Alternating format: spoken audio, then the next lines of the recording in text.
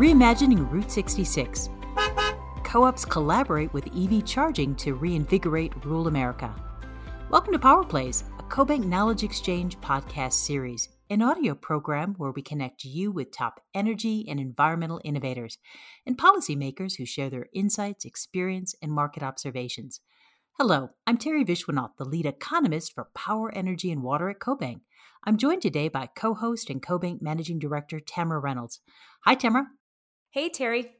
In our nod toward the upcoming NRECA annual Power Exchange and Tech Advantage conferences in Nashville, we wanted to lean into a topic that's going to receive special attention at the conference, and that is the rural adoption of electric vehicles. Terry, I shared with you a great case study featured on our cobank.com website that discusses how Tennessee is emerging as a major hub for electric vehicle manufacturing. Ford's recent announcement to build Blue Oval City in the state simply cements that position. I know that our electric co-ops in the volunteer state are also orchestrating their own major build-out, providing education and outreach in their communities to create a thriving ecosystem for electric vehicle adoption. And maybe more than this, as you will hear on this podcast, the time it takes for a fast charge might provide a great excuse to linger a little bit longer in our rural communities, inspiring our co-ops to rethink community planning. You know, I'm really proud of the work that Middle Tennessee Electric and others are doing in this space. If you think about it, in the early days of motoring, also at the start of modern American tourism, the first transportation revolution also encountered problems with refueling, very similar to what we're experiencing today with EV recharging. Before thousands of gas stations dotted our public highways, motorists purchased gasoline from hardware stores, general stores, and even pharmacies.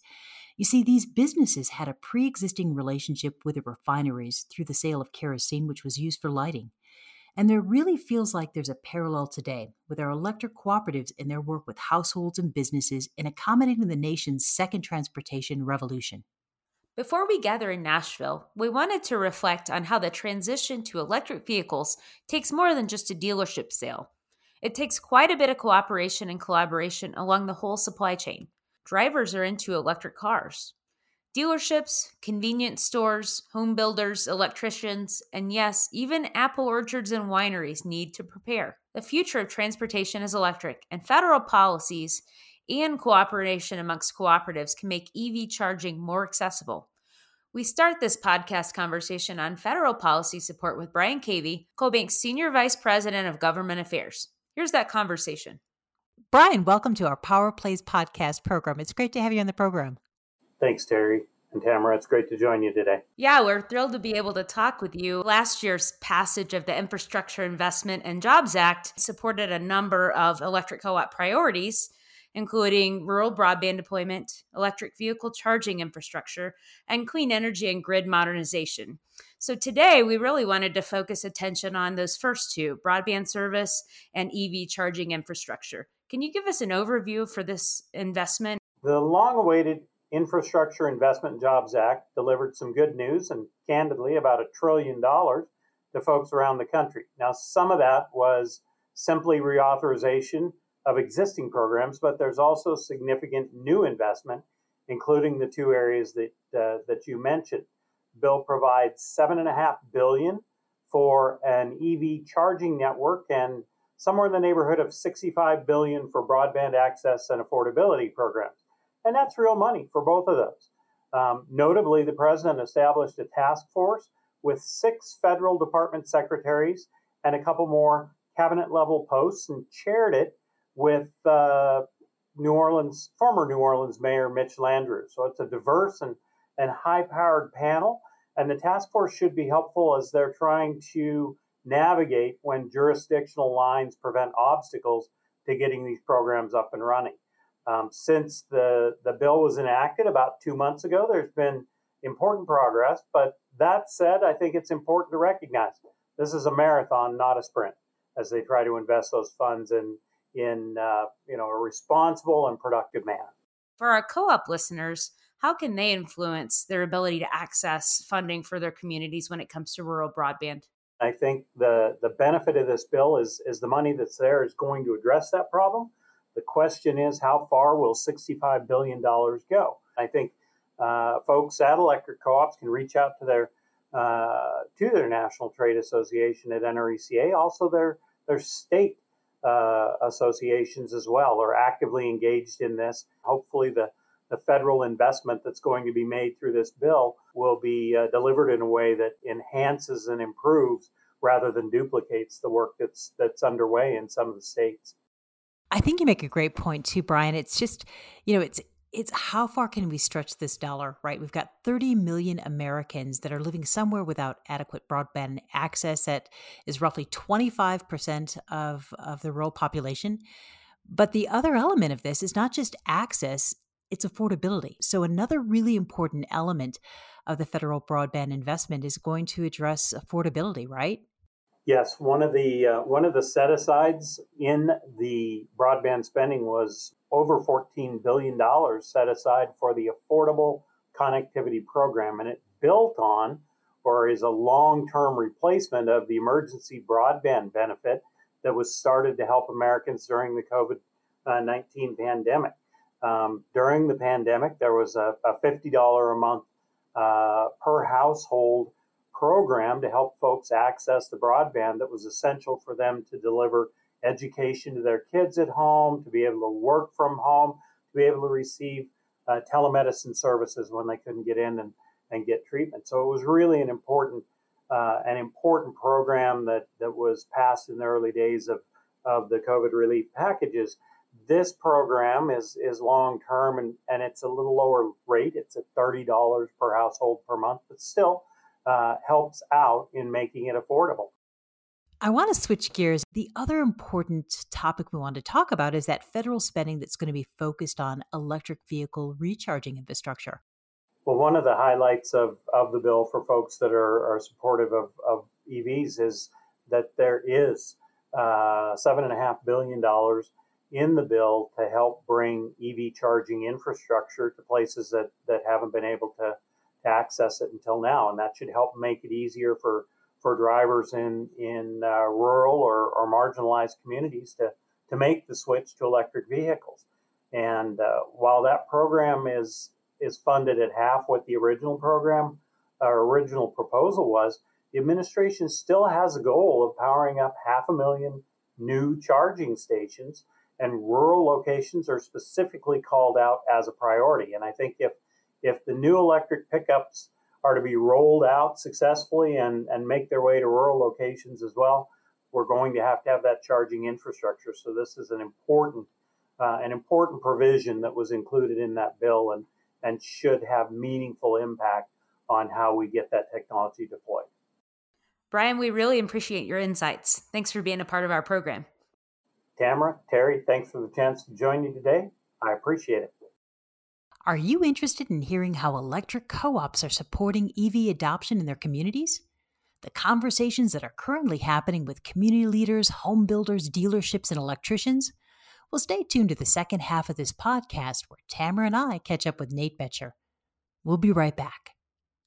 With today's ever-changing energy landscape, co-ops are evaluating ways to manage cash while continuing to meet their members' evolving needs for affordable, clean electricity. This is why more and more co-ops are taking advantage of leasing for their equipment needs. From electric vehicles and EV chargers to solar and batteries, CoBank Farm Credit Leasing can meet your financing needs while allowing you to make the most of your cash on hand. Contact your CoBank relationship manager for more information and a free quote today.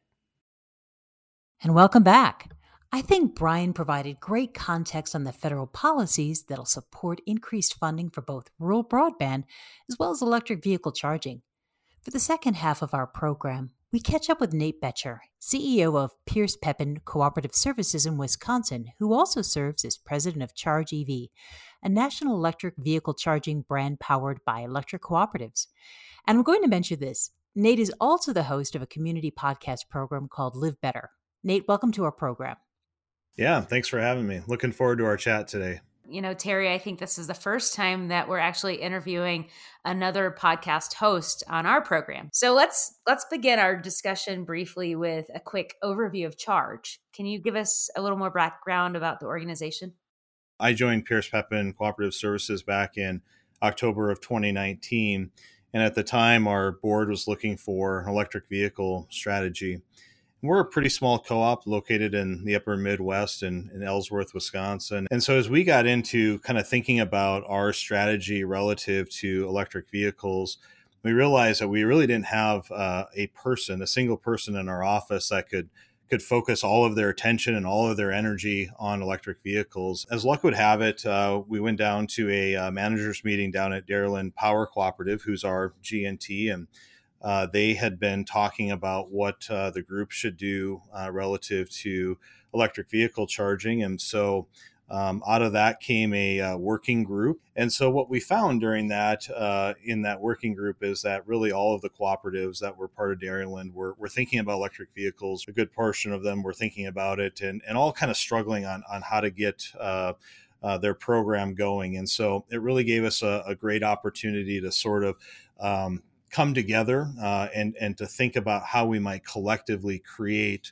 something like Charge that could be utilized and could expand it across all of the upper Midwest and frankly, what's really turned into sort of a nationwide program. We started out with really kind of 31 distribution co-ops that were sort of part of the initial group. And over the last year, we've actually now expanded to just around 70 co-ops that have been a part of Charge. And what's even more impressive is that we've had interest all over the country. You mentioned that there were a number of reasons that you guys collectively, that working group, wanted to really take advantage of by creating Charge. Can you talk a little bit about what those are and what you guys found were valuable for collaborating in this way? At the time, everyone was really focused on range anxiety, right? Our co-ops are in rural areas, and are people going to adopt electric vehicles without public charging and feel comfortable that they can leave their homes with an electric vehicle and go to wherever they may want to go? About 80% of the charging that people do is going to actually be done inside of their home. And so that gave us kind of an opportunity to start to think about, well, if most of the charging is going to be done inside their home, and then when people leave to charge, they're probably actually going to leave the service area, their co-op service area, before they need an additional charge. We really needed to think about a brand that would unify electric co-ops, because if I have a member that's leaving and they're going to leave our service area and they're going to go to another part of Wisconsin or Minnesota or Iowa, we wanted them to be able to make that connection to another electric co-op. The other thing that really became top of mind was the expanded need for education. So we knew that we were going to have to do a lot of education just with our members and with those individuals that were going to be driving electric vehicles. But we started to realize that there was a broader audience. A lot of the dealerships, still even to this day, are very uncomfortable with electric vehicles, and they're really uncomfortable with charging at home and what that's going to mean. And the other thing is home builders and electricians. We wanted to try to do our best to get out in front of builders and electricians so that they were thinking ahead about wiring and pre-wiring homes for electric vehicle chargers. And then the last thing that I would just point out is, we really saw public charging as sort of a billboard or an advertisement for tourism and economic development. And so just trying to educate those entities why having public charging at their facilities would encourage people to come from outside of our area to patronize that business or that tourist destination. Something you mentioned, I thought it was a bit surprising, happened to be, it really takes a full ecosystem push to be able to have this technology change. Yeah, absolutely. People are kind of not thinking about a home that has to be connected with an electric vehicle charger. In fact, we have a cooperative, Eau Claire Energy Cooperative, that's part of Charge, that is working on a planned subdivision where every home in that subdivision will have an electric vehicle charger installed in the home. So regardless of whether the people that end up buying those homes have an electric vehicle, their their home will come equipped with a charger. And, that's the sort of effort that I think it's going to take to really get adoption at a higher level. And, just little things like sitting down with that home builder or with those electricians and having that conversation will go a very long way in starting the EV movement across rural America. Instead of having to retrofit, have the conversation up front. The model, even for a convenience store or a gas station, is going to have to change. It's going to take a little bit longer, more than likely, to power your vehicle to an appropriate level. And so what are the sorts of things that those convenience stores are going to have to start thinking about doing to keep people's attention? As a good example, they're probably going to have to invest in some pretty good Wi-Fi so that people can charge their vehicle, check their email, maybe download a movie or whatever it might be. It's going to be a whole rethinking of the model, if you will, that they're probably not thinking about today, but that Charge is helping those business owners to think about and to prepare for the future.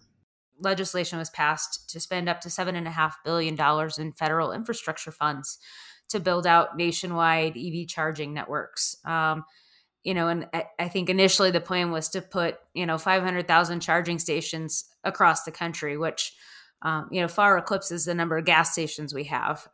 What are you guys doing at Charge? What steps are you guys taking to take advantage of funding that may be available? Yeah, your question's a really good question. And I think one of the big issues that we sort of tend to forget about, and I think your numbers spell this out, you go back to, if people are going to be doing 80% of the charging at home, are we going to need the same amount of public places to be able to charge electric vehicles? When you can drive home every night and basically, quote unquote, fill your tank, that sort of changes the mentality for a lot of people. That whole mindset is really going to change, I think, quite dramatically. I think one of the advantages that we have with Charge as a group and now covering a number of different states is we can bring more of a collective presence to those grant opportunities. And, when we can bring, 70 different co-ops to the table and say, hey, there's an opportunity here to build out a network, to take the infrastructure funds and to actually put it in places that are going to need that assistance. There's a lot of power behind that. And we think that Charge, it's one of the reasons that we set up the group to begin with, was to give us a more collective voice, if you will, related to electric vehicle charging. Yeah, Nate, you talked about Wi-Fi hotspots at charging stations. What are some other things that people can be thinking about when they're thinking about placing a community EV charger, or what does it look like when you start to think about how that is supported by things like rural broadband? I really think that as electric cooperatives, who in many cases serve very rural areas, it gives us sort of a chance to kind of rethink the infrastructure and where we may want to more strategically put electric vehicle chargers. And I mentioned a little bit earlier about a tourism opportunity. We have about 4 or 5 different wineries in our service area, and our proximity to the Twin Cities provides opportunities for people from the metro area to come out to the country, right, on a fall weekend, go apple picking and stop by our wineries and patronize those businesses.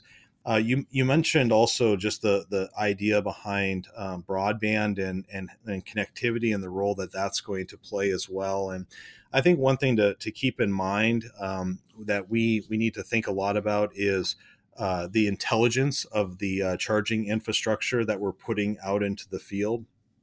And when I talk about that, even today in a residential setting, it's really easy to go and get what I would call a dumb charger, basically one that just plugs the vehicle in and provides the electricity. But as you start to think more and more about intelligent charging, where you can control when that charger is actually charging the vehicle, and it can participate in a load management program. We're going to want to know when people are connected to that infrastructure, and we're going to want to know what the impact of that is to our grid, and so that we continue to keep our grid resilient and reliable. And that's something that we've been working on even with Charge. We've been working with our legislators here in Wisconsin to make sure that they understand that the impact of public charging, and that those entities have to work closely with the utilities so that we don't harm the reliability of our grid. And there's a lot to do. There's a lot to think about. And I would just encourage all co-ops to start putting together a plan to start tackling some of these challenges. We had this conversation and you sent me this great link to the Live Better podcast program. And you had interviewed Brian Berg. Now I think he's a director at your co-op for District 3, right? And he's also a former dairy farmer, now beef and crop farmer from River Falls. And he invested time to actually test a number of vehicles that provide insight to your members. Let's talk a little bit about your podcast program, and that in particular, in terms of the EV driving experience that Brian had. If you met Brian just, kind of out on the street, you'd probably never think, this is a guy that's going to be really into renewable energy and electric vehicles, but he's totally bought into it. He's done a tremendous amount of research on his own. He's put in his own residential solar that actually powers most of his consumption at his home on an average basis. And he's not the only director, frankly, that we have at Pierce Pepin. We have another director that's very similar, has residential solar, has a couple of Teslas, has an electric bike, which we had a chance to take for a little bit of a spin, and so it's great. And when you can see that your directors are starting to use, and I'll call them technologies, but starting to use these technologies in their personal lives, it really makes our job a lot easier at the co-op to make investments and plan for this for our future. And I would just encourage anyone who's listening to this that is working with their directors, find out what their interest level is in some of this, and if they've never driven an electric vehicle, get them in an electric vehicle, because taking them for a test drive is a lot different than just talking about them in your boardroom. Nate, that's a really cool story, and we really appreciate your work around what you do for Pierce Pepin and for Charge, but also for being in our program today. Thank you. Yeah, you're welcome. Yeah, and I think we're just really passionate about this. This is really a great opportunity for electric co-ops to be able to take on new sales and new load growth and do so in a way that is still very much environmentally friendly. It's really going to be a win-win for all of our members and really for all the co-ops across the country. That was a terrific overview of some of the great work that Charge is doing. The coalition is not only making a significant investment in more Level 2 and Level 3 chargers, but also creating important regionally connected corridors for recharging and building technology awareness with members and other critical stakeholders. Rural communities are home to 20% of Americans and almost 70% of America's road miles. So EVs can be especially attractive alternatives to conventional internal combustion vehicles. Increasing the availability of affordable public charging will help rural Americans, and really, as Nate suggests, anyone who drives in rural America. The confidence that they'll have to be able to recharge when and where they need to. I hope that our audience found this discussion helpful. For our next Power Plays episode, we'll be recording in Nashville at the CoBank booth, and we look forward to seeing you then. I hope you'll listen in over the next series of Power Play podcast, where we will dive deep into EV home integration systems, how many home appliances are becoming DERs by virtue of their behind-the-meter control features and functionality, and a toolkit for developing strong rural broadband programs. Stay tuned.